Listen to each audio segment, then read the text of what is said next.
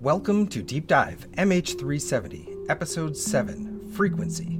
Hello again, everyone. I'm Andy Tarnoff, the publisher of On Milwaukee, and I'm joined by aviation journalist Jeff Wise. I'm so excited, Andy. Great to be back with you. This is a big, huge episode, and I know that I've said that in every episode, but I mean it this time. This one is a big, huge one. This is the crux. This is the one on which the whole story hinges. It's an important one. It's an exciting one. I'm glad that we've gotten to this juncture. This is a part of the mystery that very few people actually understand, this part of the evidence. And there's an awful lot of ideas and theories that are floating out there about MH370, and very, very few of them incorporate an understanding of how this data works, how it's generated, and how it's interpreted. So we're going to get into that today.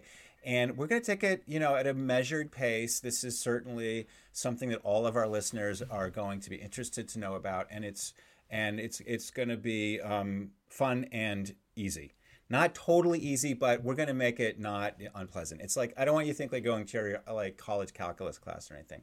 It's all going to be in very sort of normal. It's detailed, terms. Okay? So I'm not going to use the word nerdy on this one. But it is detailed, and this is one where you should. And again, with the aviation puns, you should buckle in, because we're gonna talk about some serious stuff. And I'd like to point out that my role today is to play the role of the listener, because you've been working on this for 9.5 years, and the stuff that we're going to talk about, and I'll stop previewing it and just talk about it, is you understand it better than anyone else, you and a couple experts, but it's taken me a long time to get to the level of even understanding it casually, this episode.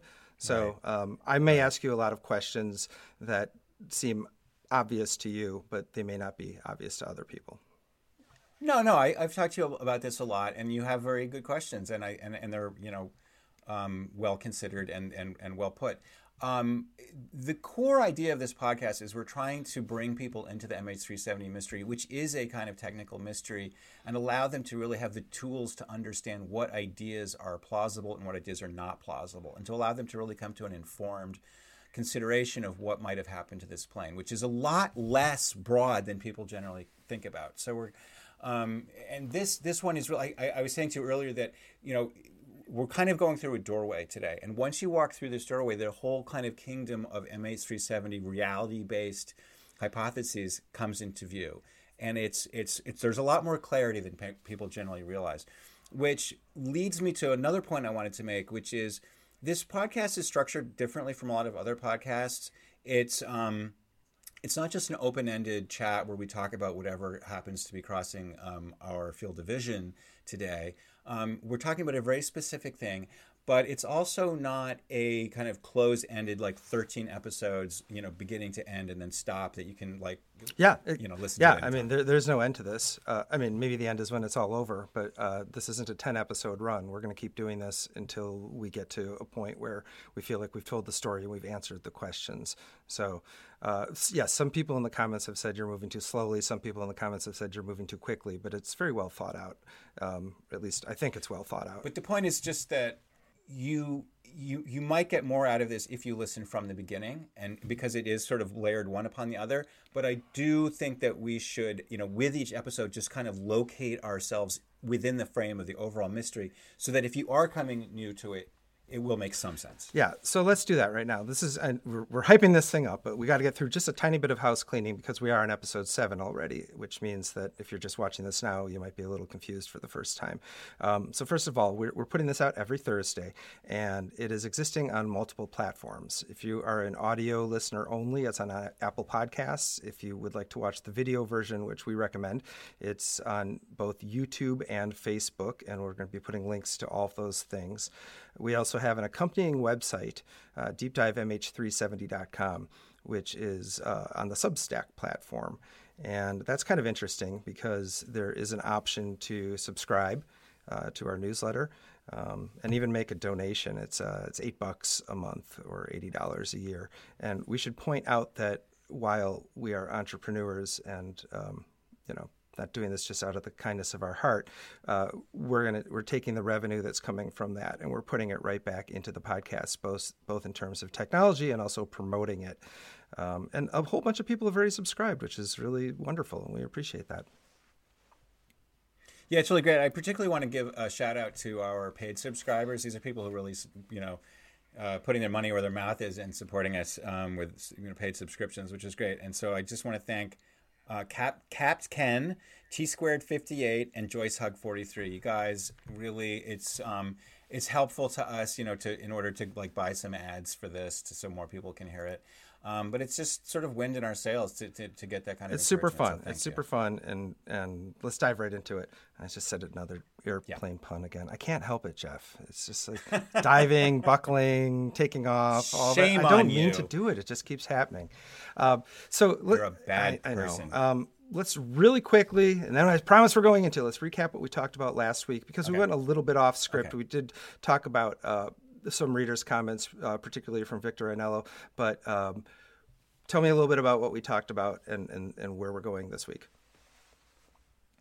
So we've been watching as the plane took off from Beijing, flew to Malaysia, turned back, all the electronics went dark, it flew up the Malacca Strait, it was on military radar, and then we spent a lot of time talking about how the SATCOM system it turned back on.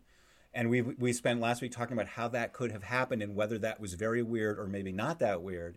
And so now we're at a point where, and then we also have talked about what some of this metadata means. We talked about half of the metadata, what's called the burst timing offset, and we explained how that gave a sense of these ping rings, and that from that scientists derived a sense of the roots. So now we're going to talk about the second set, which is called burst frequency offset, or BFO. Okay, so you'll recall on March 15th, 2014, the Malaysian Prime Minister held a press conference, and he announced that Inmarsat, the British-based satellite company, had collected data, and the plane had flown on for 6 more hours after it had disappeared from radar.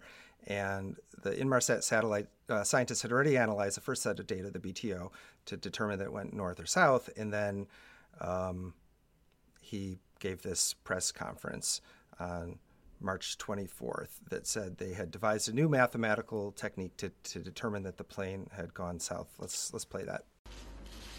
This is a remote location, far from any possible landing sites. It is therefore with deep sadness and regret that I must inform you that according to this new data, flight MH370 ended in the southern Indian Ocean. So to recap, they had already figured out that the plane went either north or south, but they didn't know which. The first set of metadata gave them a very specific route, but it also gave the mirror image of that route, and they didn't know which one was correct. Now with this new set of data, BFO, it said, okay, this allows us through some mathematics that must have been very hairy because it took them weeks, but they've managed to crack this mathematical nut, and now we know that it went south. So they've announced that the plane definitely went south, which means it went into the ocean, therefore everyone is dead, which is quite a thing to lay on the family members, and they kind of went, they freaked out. And who blames them? And it was horrible. Yeah. And it was based on these scientists and these mathematicians' understanding of BFO, which that's not one of those terms that average people would know what BFO data is, but you do, so I think you should explain it. Well, we didn't know what it was. I mean, nobody had heard. When the officials made this announcement, we all felt like, okay, you're telling us that you've solved this riddle, but how do we know that what you're saying is true? I mean, you seem like nice people, but you've been a little bit fuzzy about some of the things you've said in the past, and we don't know if we completely believe you. So we'll give you the benefit of the doubt, but we really want to try to understand what you are saying. And it took 2 months. They finally released the data. They finally gave some clues about their explanation. And finally, people working together on the internet, this is a story I've told before, but people had various expertises that they brought together and they shared on various forums and websites. And one of them was my personal website, jeffwise.net. and also through emails with one another. And basically, they pieced together a sense of what was going on with this data. Now, until that happened, I myself, I have to confess, I really thought that the plane most likely went north. And just pretty much for one reason, which is that we've already been talking about how the way that this plane behaved suggested that somebody had taken it who was sophisticated and that they knew how to fly a plane, for one thing. They also knew about communications. They knew where the boundaries of airspace was. And all of these things, it sounded like somebody who really knew a lot about planes and flying and satellite communications and so forth. But it also seemed to me that they were motivated, that they had taken this plane, done a dramatic turn, flew really fast. It just seemed like somebody whose mindset was very action-oriented and very, very results-oriented, not like someone who wanted to commit suicide. There's lots of cases of people who have, not a lot, there's a handful, like a few, less than 5 examples of people who we know have taken a plane and crashed into the ground.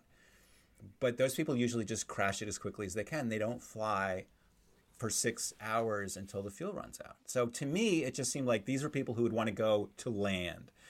So I wanted to write a piece about that this plane went north to Kazakhstan. And my editor was like, everyone else says it went south. Don't you feel worried about that? And I was like, listen, if I'm wrong, I will write an apology. I will apologize to the world for speculating that it went north. To make a long story short, when the Prime Minister made this announcement, I was like, okay, I know it sounds like I'm wrong, but let me just try to figure out this BFO data. So let me just confirm for myself that what he's saying is true, that I believe it too. And so she let me take a couple more weeks to kind of sort through the math. And I finally sorted through the math and I understood it. And I wrote a column saying, I apologize. Yeah, that was I read that, and that must not have been fun to do. But, it's, you made your promise. Take your lumps. Yeah, so you did that. And to recap, the reason you thought it might have gone to Kazakhstan was because of the ping rings, which we discussed in episode 5, I believe.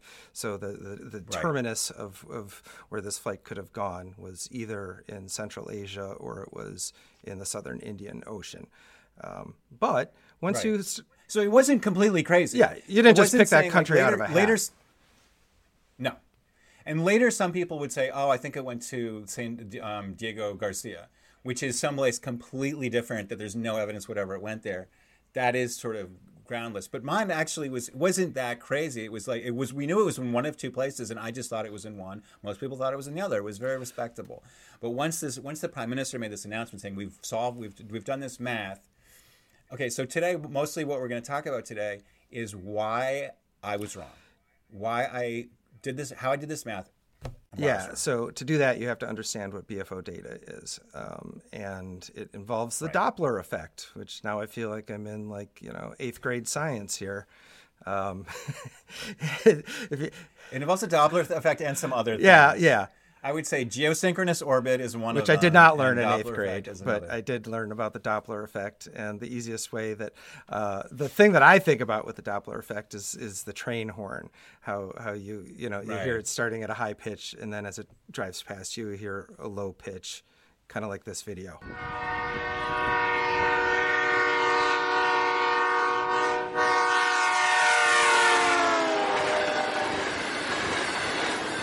So what we saw there was the Doppler effect in action. When 2 bodies are moving towards each other, it has the effect of making the frequency go up, whether it's sound, as in this case, or light. Radio waves are a kind of light, and radio waves are how satellites communicate with airplanes. And so the reason that Doppler effect matters in this case is because when satellite engineers designed this system, they were allocated a frequency band with which they were allowed to communicate with their users on the ground. So imagine you're up 23,000 miles above the Earth. This is the geometry at which, if you orbit the Earth at this altitude, your speed will match the rotation of the Earth. So it's very handy if you want to be a communication satellite. You can basically just park yourself over a certain spot, and everyone knows you're there. And anyone who wants to talk to Inmarsat can just point their antenna at you, and there you are. And it's very handy. You're like it's like a sky hook. You're just this point in the sky. And so you're looking down from this high altitude, and you're looking down over a huge portion of the Earth. I mean, this satellite is basically covering the entire Indian Ocean basin, which includes East Africa, the Indian subcontinent, Southeast Asia, a huge area, many, billions of people, and billions of radio frequency devices, everything from, garage door openers to cell phones to, so many devices use radio frequencies, RFID tags, etc. Yeah, the radio frequency spectrum, that's a separate conversation for a different day, but that's why cell phones spend billions of dollars to buy their little piece, or cell phone companies buy their little piece of the frequency. So the satellite has a very narrow band, right? So the planes need to stay within this band. And I equate it to like AM radio, for example. Like if I'm listening to a baseball game in Milwaukee, and the station is 620, I can hear it at 620 clearly. If I had an old-fashioned radio and I tweaked it to 622, 625, I could hear it a little less, and sooner or later you lose the signal and it turns into something else. Right. So the satellite engineers have to deal with that as well, right, Jeff? That's right. So they're looking. They've been allocated this narrow frequency band, and they're looking down at this huge swath of the Earth, and they are looking for this exact specific frequency. And so they can ignore everything else. But this presents a problem because remember, all of these planes are moving around. Ships are moving around too, but not as fast, so it doesn't create as much of an effect. But these planes are moving towards and away as they move around, as they go about their daily business. They're moving to and from, and that relative velocity is going to change the frequency that the satellite antenna is going to receive that signal at. So say it's 620. You may use the example of 620. Right. So say they're looking for 620 and the plane is broadcasting at 620, but because the plane is moving towards the satellite, that 620 becomes 624. Yeah. Now it's the wrong frequency. Right. So it would make it more difficult to keep an eye on it because it's not where it's supposed to be. But they have accomplished a technology for dealing with this. Yeah, they did a kind of clever thing. It's not super clever, but I think it's pretty clever. Its name is that's It's all right. You're right. It's clever, but it has a name that's a mouthful, so it sounds a little intimidating. It's called Doppler precompensation, and what this means is that if the plane knows that it's moving, it knows where the satellite is, and it knows that because it's moving, it's going to send a signal that's going to be received at the wrong frequency. And so if I send it at 620 and it arrives at 624, that's a problem. So, what if I send it at 616, and by the time it gets to the satellite, it's now been bumped up to 620, and voila, the problem is gone. The satellite's getting the signal at the frequency it likes. Doppler precompensation. Okay. I mean, does that make sense? That's not even that complicated. It actually makes a ton of sense to me. The plane itself is adjusting. I don't know. It feels like a CB, like adjusting the squelch or something like that. Where, okay, maybe I'm not. Okay, I'm not a CB guy, but so squelch might be the wrong word. Sorry, but it's like you're adjusting something so it falls within the accepted parameters, and therefore you get it at the signal at the frequency that you're supposed to. So. Right. Exactly. I frankly think you have an even cooler analogy that you wrote about. Okay. I just love this story so much because it's kind of funny. And it's the foghorn in the drunken brother-in-law who steals your boat story. And I feel like we would be remiss, because we're not in a hurry here, if you didn't tell this story to explain speed versus velocity versus Doppler versus... Just could you please tell the story? I love it. So I was trying to find an analogy that might feel more relatable to people, and I don't know if this is relatable or not. But I was saying, like, imagine that you have this lake house, and you have a drunken brother-in-law, and he steals your boat, your motorboat, and he's zooming around in the lake, and that's frustrating to you because you really want to know where your expensive, beloved boat is. And he's zooming around, and he's so drunk that he's sort of blasting a foghorn as he's driving around, and you shout, "You jerk! You stole my boat!" And every time you yell at him, he honks back in return. Now, imagine that you know how quickly it takes him to respond. You can, just from the speed of sound and how long it takes, you can figure out how far away he is from you. That's the BTO part. That make sense? Yeah, it totally did. But then you add in the Doppler side of it, which is if the Right. tone of the air horn is different, you can make certain assertions or assumptions. The volume of it is different. You Right. can make different assumptions. So it's not unlike the brother-in-law tooting his horn. You don't necessarily know exactly where he is, but you can get a sense of where he is based on how he's farting around with his air horn. Right, exactly. And so if the foghorn frequency goes down, then he's moving away from you, and if it goes up, he must be moving towards you. What's happening with this Doppler precompensation is a little different, and it's a little more subtle. So the question we have to ask next is, okay, we know that this plane, the SDU, the satellite data unit, is performing this Doppler precompensation. And the question is, how is it doing it? And there's actually two answers to that question. There's two different manufacturers that make these boxes. And one of them compensates it one way and another does it the other way. The first way is used by a company called Rockwell, and they make an SDU that uses a very simple method. They measure the frequency coming in from the satellite. They see what the error is there, and they just assume that since the relative velocity is the same no matter which way you're heading, they just flip it around. And so if they're expecting 620 from the satellite and they get 624, they just subtract it and broadcast it back at 616. Okay, simple. For whatever reason, the other company, which is called Thales, they use a different procedure. They actually calculate using navigational information that the plane has, namely, this is where I am, what direction I'm going, and how fast I'm flying. And I know where the satellite is, and I can use that. Now, this is a lot of math. For me, I would be disgruntled because this is going to take a lot of time for me with a pencil and paper. But for a computer, it's pretty easy. They just really run the numbers in a microsecond, and it boom, and they can calculate it. Okay, so yeah. So first of all, MH370 did use Thales and not Rockwell, right? Okay, Right. which is a kind of a little bit of a bummer because in the world of coincidences, here I am in Milwaukee, and Rockwell Automation is based in Milwaukee. So I have had lunch with the CEO of Rockwell in his private dining room in his tower, Blake Moray. So I could call him up if this was.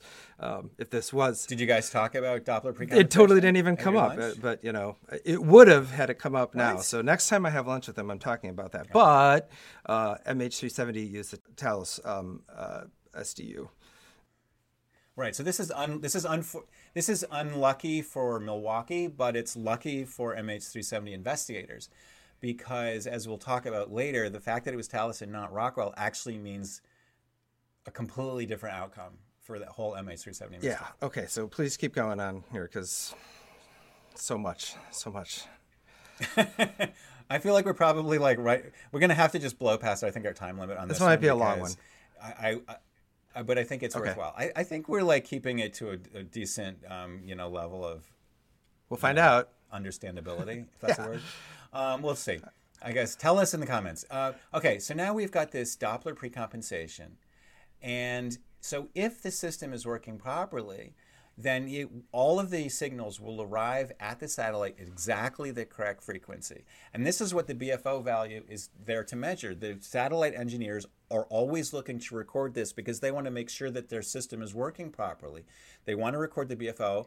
And it's like looking at your oil temperature on your car. It's like, you just want to make sure your oil temperature is in the right thing, because if it goes out of whack, you need to take it into the shop. So they have this thing. They just record the BFO value to make sure that it's staying in that frequency parameter that they've been allocated.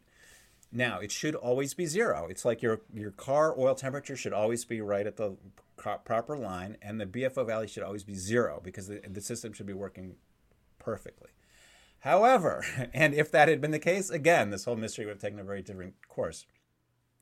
The system was not working. Which is an absolutely amazing, call it a coincidence, call it not a coincidence, but the fact that the satellite was not as stationary as it was supposed to be, because it was an old, about to be decommissioned or should have been decommissioned, technically obsolete satellite that was running low on fuel, it once again changes everything. There's yet another twist in this story.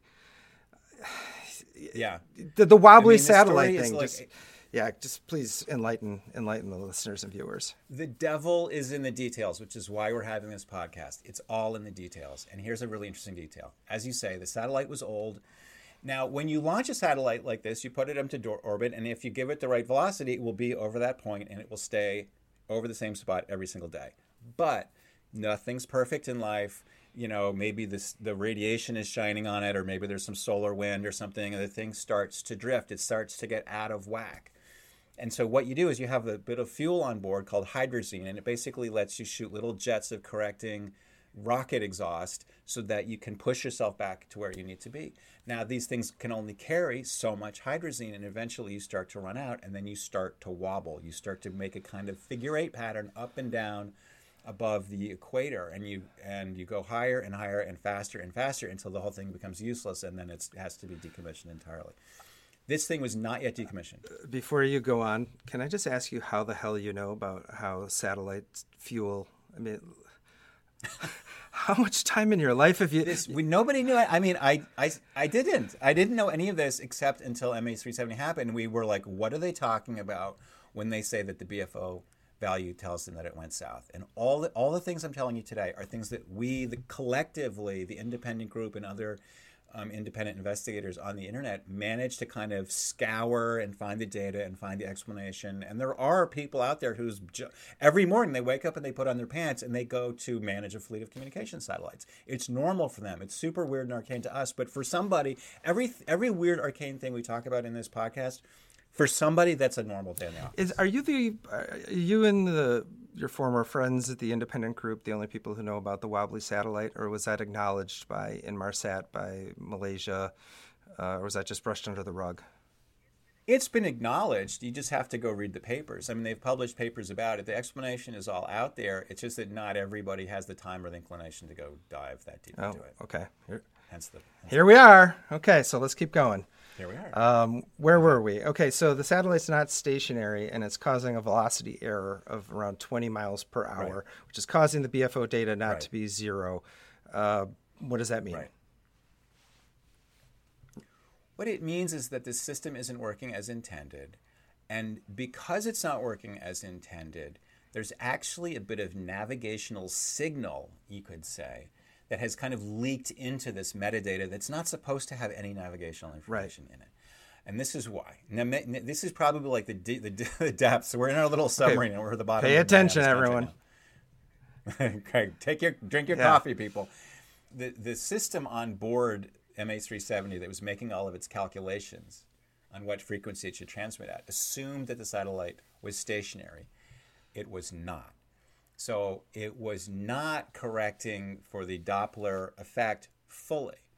And so that allowed scientists, after a lot of math, they spent a lot of time working on this, and they really scratched their heads, and it took them weeks, which is a long time in math, people trying to solve math problems at times.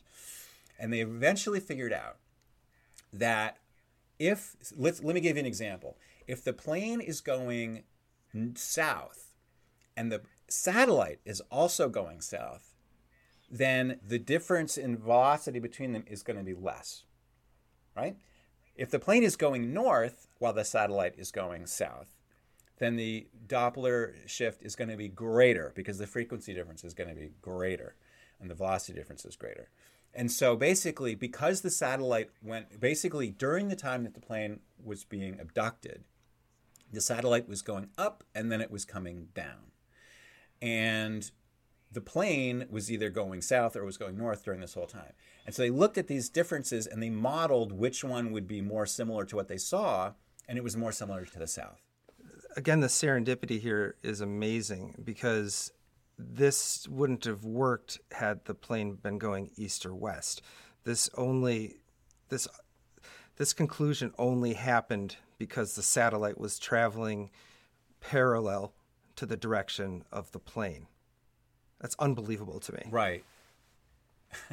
Well, it wasn't traveling exactly parallel, but there was but it only worked for discriminating north-south differences. And there was a large north-south difference in this one. So yeah, if it had been just if the question was, because remember when the plane turned back, it flew basically west. Yeah. And if it had just kept going west, the BFO data would not have been able to discriminate the choice. So yeah, that is kind of interesting. Also, I wonder if it's significant that when this plane vanished from Malaysian radar and it started issuing these ping rings and these BFO values, it was right on the equator. And so one of the paths went from the equator north, and the other went from the equator south. And so you got this really nice, clean signal that you might not have if the entire thing had happened like in the far northern hemisphere or something like that. So it did work out quite well. It's amazing. Keep going, please, while I continue to try to not let my head implode.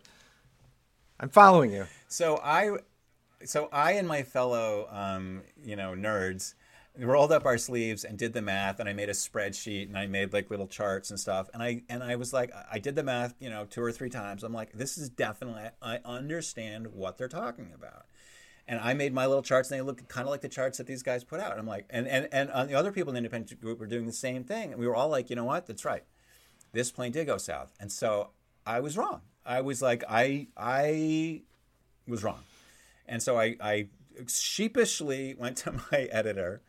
And I said, look, I'm going to write a piece for you explaining why I was wrong. And I wrote a piece saying this is why I was wrong about the thing. And I sort of said, like, I don't feel ashamed that I'm wrong. I was working with the information that I had at the time, and now I have more information. I reviewed it, and my guess was incorrect. I made a guess and it was wrong. There it is. I said I don't feel too bad. And she said, thank you. They ran it, and she was like, but you know what? You actually promised me an apology. Oh, which this is that not. Your apology wasn't good enough. Okay, wow. Ouch. She was like, that was more of an explanation. I wanted specifically an apology.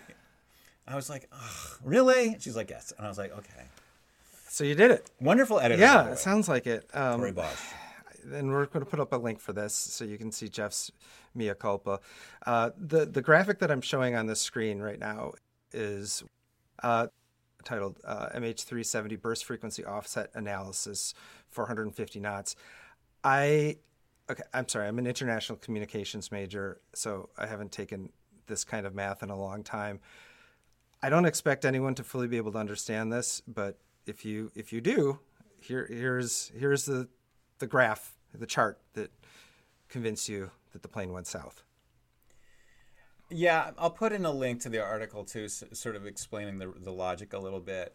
It's not really that bad. I mean, it is kind of like high school level. Yeah, I wasn't very good at high school level algebra either, but but you were, so it's okay. Yeah. It was a stroke of luck in a sense that this plane was carrying an SDU that was made by Thales and not Rockwell. Yeah. Because if it was Rockwell, it would have measured the incoming signal and flipped it around and sent it back out, and you would have had a BFO Zuri of 0. It's only because it had this particular box, and because the satellite was wobbly, and because the plane had a strong north-south, discrimination between the two routes, that all of this came together. I can't tell you how excited everybody was. The independent group was excited. The scientists at Inmarsat and later the Australian scientists who further developed the work, they were incredibly excited. They were like, this is like a math nerd's wet dream. Sorry, math nerds. I think you can say wet dream on a podcast. Because all the times your friends were like, dude, math sucks. Math is like, I'm never going to use math in my real life. Yeah, you win like a Nobel Prize for like, this. Dudes, we just use math. They solved the mystery. And in fact, had they, this is what they used to go look for it. And had they found the plane there, right. Problem solved. Done. Well, I've talked to people, and I could probably dig up the audio if I look around, but I talked to them and they were like, in our estimation, like we had solved it. The BTO value told us which route it took, and then the BFO told us which of those routes was correct, and we had a pretty tight. And we can put up on the screen the search area that they generated. There was a probability because there's a certain kind of uncertainty in the accuracy of the signals that you're getting. And there's a certain various different possible routes that you could have taken that would give you valid signals. So there's a certain kind of leeway and play in the data that doesn't tell you like exactly down to a micron level where the plane went, but it gives you a very, very specific idea of where in the Southern Ocean this plane was last heard from. And it was presumably last heard from, which we'll talk about in a future episode, but like they presume it like was in the process of running out of fuel and crashing into the ocean as it sent the last signal. So we know pretty much exactly where it was as it was crashing into the ocean, which is great. We have solved the greatest aviation mystery in Earth history, right? I think those mathematicians were probably high-fiving each other, because at this point, all they would have had to do was put their $350 million in resources into searching in that giant spot or small spot, and they would have found the plane. No more podcast. Problem solved. We're done. Let's go home. But alas, there's so many reasons why we shouldn't be having this podcast right now. In a way, in many ways, I wish we weren't, Jeff, because then we wouldn't have to keep going to where we're heading with this. No, it's not that. Well, it's not that the bad things wouldn't have happened. We're assuming that all the bad things that happened, but we wouldn't have this whole 10-year-long idea of like the plane sent these signals that let us use our clever math to figure out where it was, and now all we have to do is go find it. Yeah, that's the part that is all dependent on this thing, the sense of we're going to find it, and the sense of confidence was overwhelming.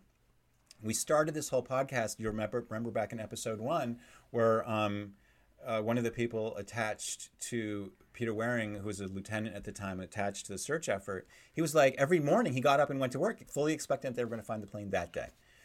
And there was a guy attached to the effort who was quoted in the papers, and I often quoted it. He basically said, we have a bottle of champagne chilling in the fridge because we know that we've solved the math is like this perfect math problem. Now, I'm sure you remember, it sounds like you don't have fond memories of math class, really, but you no. remember having your teacher would ask you this like complicated problem about Billy has 2 goats and the goats move 10 miles an hour and they're over a bridge that's 10 miles long and there's a bee that's flying it. And you get all this information and you do it in the math and it comes out and it's like 10 miles an hour. And you feel so good because it's like you did all the math and you get this great, clean, nice answer. Boom. It's so satisfying.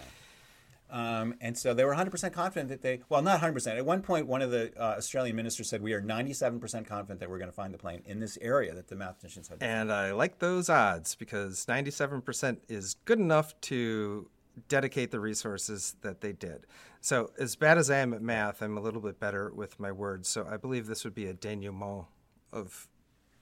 as we wrap up this episode, like it seems like it's pretty obvious from here. It seems like now all we got to do is go search for it. This was the high watermark of everyone's mood. Yeah, it's a high watermark of everyone's mood, but the denouement for our theory, because it turns out not so much. Well, there's more twists to come. Yeah. There's always more twists to come.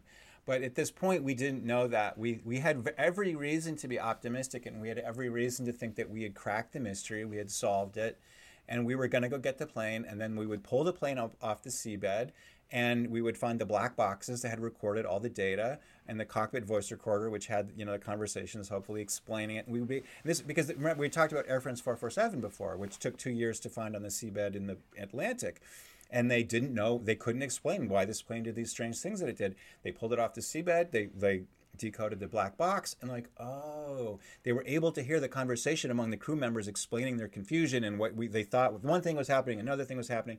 And they had data multiple times per second of exactly what the plane was doing, and they were able to recreate exactly what happened to this plane. And just personally, Jeff, you're a professional journalist and you are writing for some very legitimate publications. You just had to give an apology. You just had to write an apology.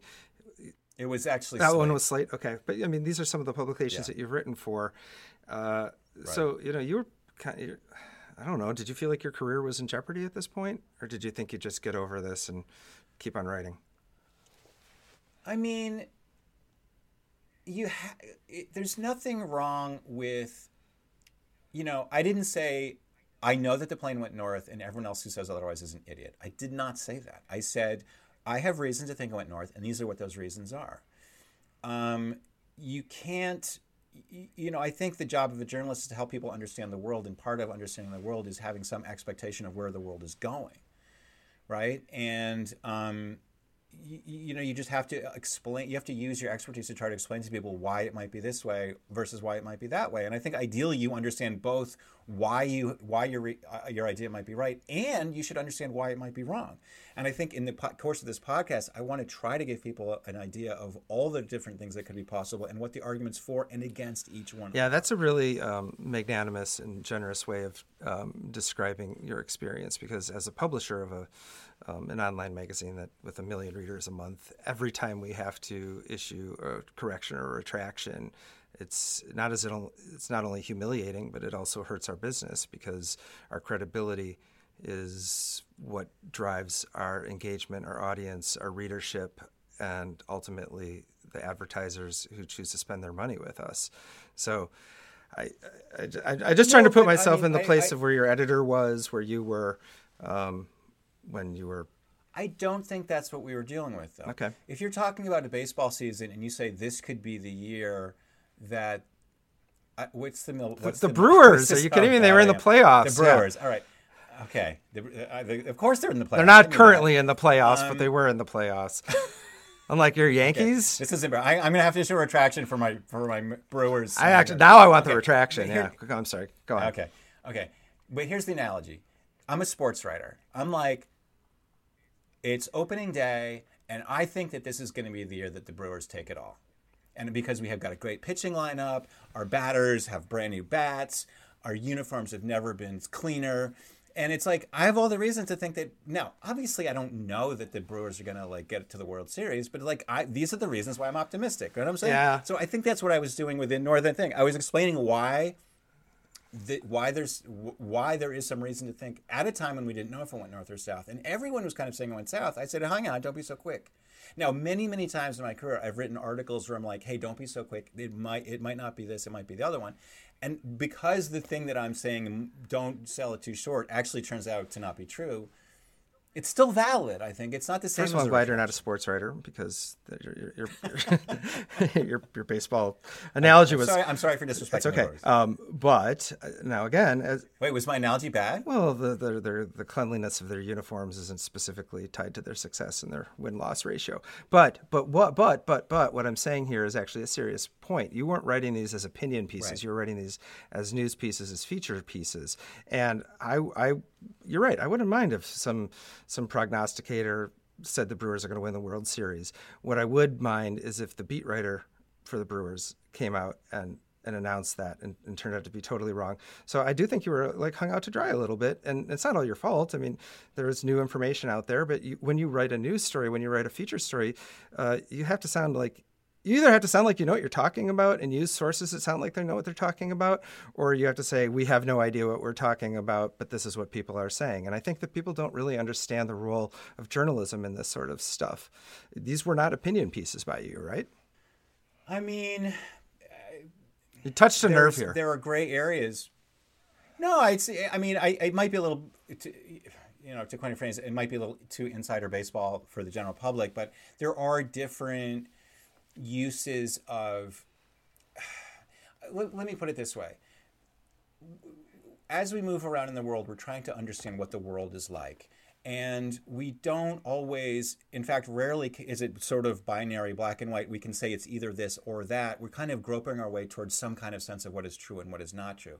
And MH370 is the perfect example of, listen, at the end, it's unlikely that we're going to get to the end of how many episodes we do about this and say this is definitively what happened to the plane. That's not the goal of this podcast. The goal is to try to clarify for people what we know and what it might mean.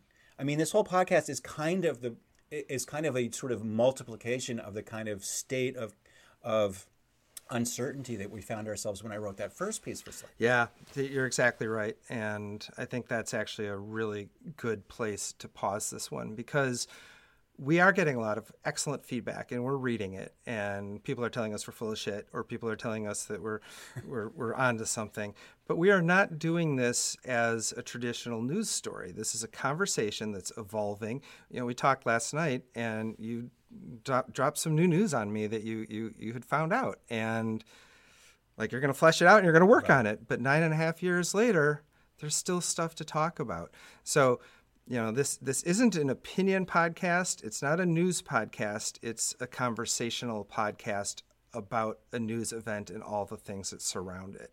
We do have a goal, a very specific goal that I think we can arrive at with precision, which is we want to try to bring clarity to a conversation that is clouded by misinformation and just vagueness. I was listening to a podcast that somebody else did on this subject, and they were like, well, there was this theory, there was that theory, and like, I don't know if to believe this or that. And it was just very kind of muddled. It was all and, over the didn't place. have a clear idea of like what the evidence was. It was an hour and a half. It was an hour and a about. half long, Jeff, and it was just people kind of talking out their asses about what they feel like may or may not have happened. And I was like, this is what the dialogue is. This is not what we're going to do here. I feel like that kind of approach to MH370 has been unfortunately completely dominant. Like most of the discussion, if you take the mass of all the articles and all the documentaries that have been made, they tend to take this kind of unsystematic, sort of vague, like lumping together credible people with not credible people. We're going to try to sort the wheat from the chaff and go through it. That's why we're going through episode by episode. We took a little detour last week, and I'm sure we'll take detours in the future to try to respond to people's concerns and questions. But our goal is, I think, to bring a clarity that has not been achieved yet. I think that the day will come, hopefully, when people say, like, I want to understand this mystery. I'm going to listen to Andy and Jeff describe it, maybe go to the auxiliary material in the show page at deepdivemh370.com, and we can bring a clarity to what has been kind of famously chaotic. And this is our longest one yet, so I hope we didn't bore anyone. I thought it was our most interesting one yet, Jeff, but, I guess it doesn't matter what I think. You always say that, and I can only assume it's because you are actually getting more and more interesting. But, I just like hearing myself talk. What can I say? And I like hearing you talk. It's entertaining for me. Yeah. I like hearing you talk too. I think it's fun. I love getting feedback from our listeners, from readers. I think people are raising really pointed questions that are really worth asking. And this is a collective effort. This isn't just you and me. The whole point is to bring people in. Yeah, so what are we going to talk about in episode 8? I truly have no idea. We are going to talk about what happens after everything seems to have been kind of done and dusted with the BFO data, and we start to some other strange things start to happen. I think we should talk about the acoustic pings. Okay. That's my prediction. All right. Well, again, we're recording these about a week in advance, sometimes a little less, sometimes a little bit more. So we'll sharpen our pencils and we'll get right on that. Again, we want to point out that there are lots of different ways to consume this podcast.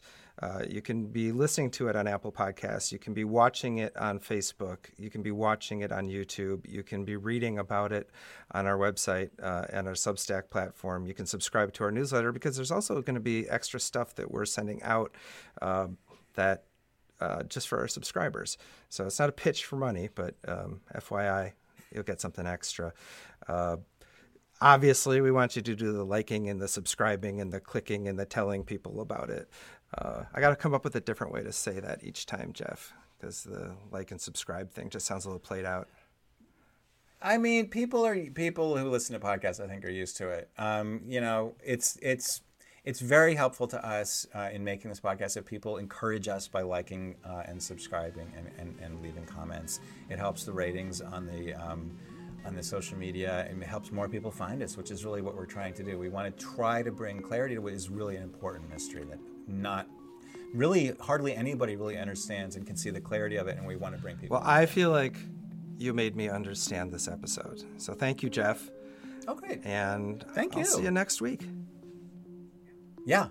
See you next week, and see everybody next week, and thanks for listening. Bye-bye.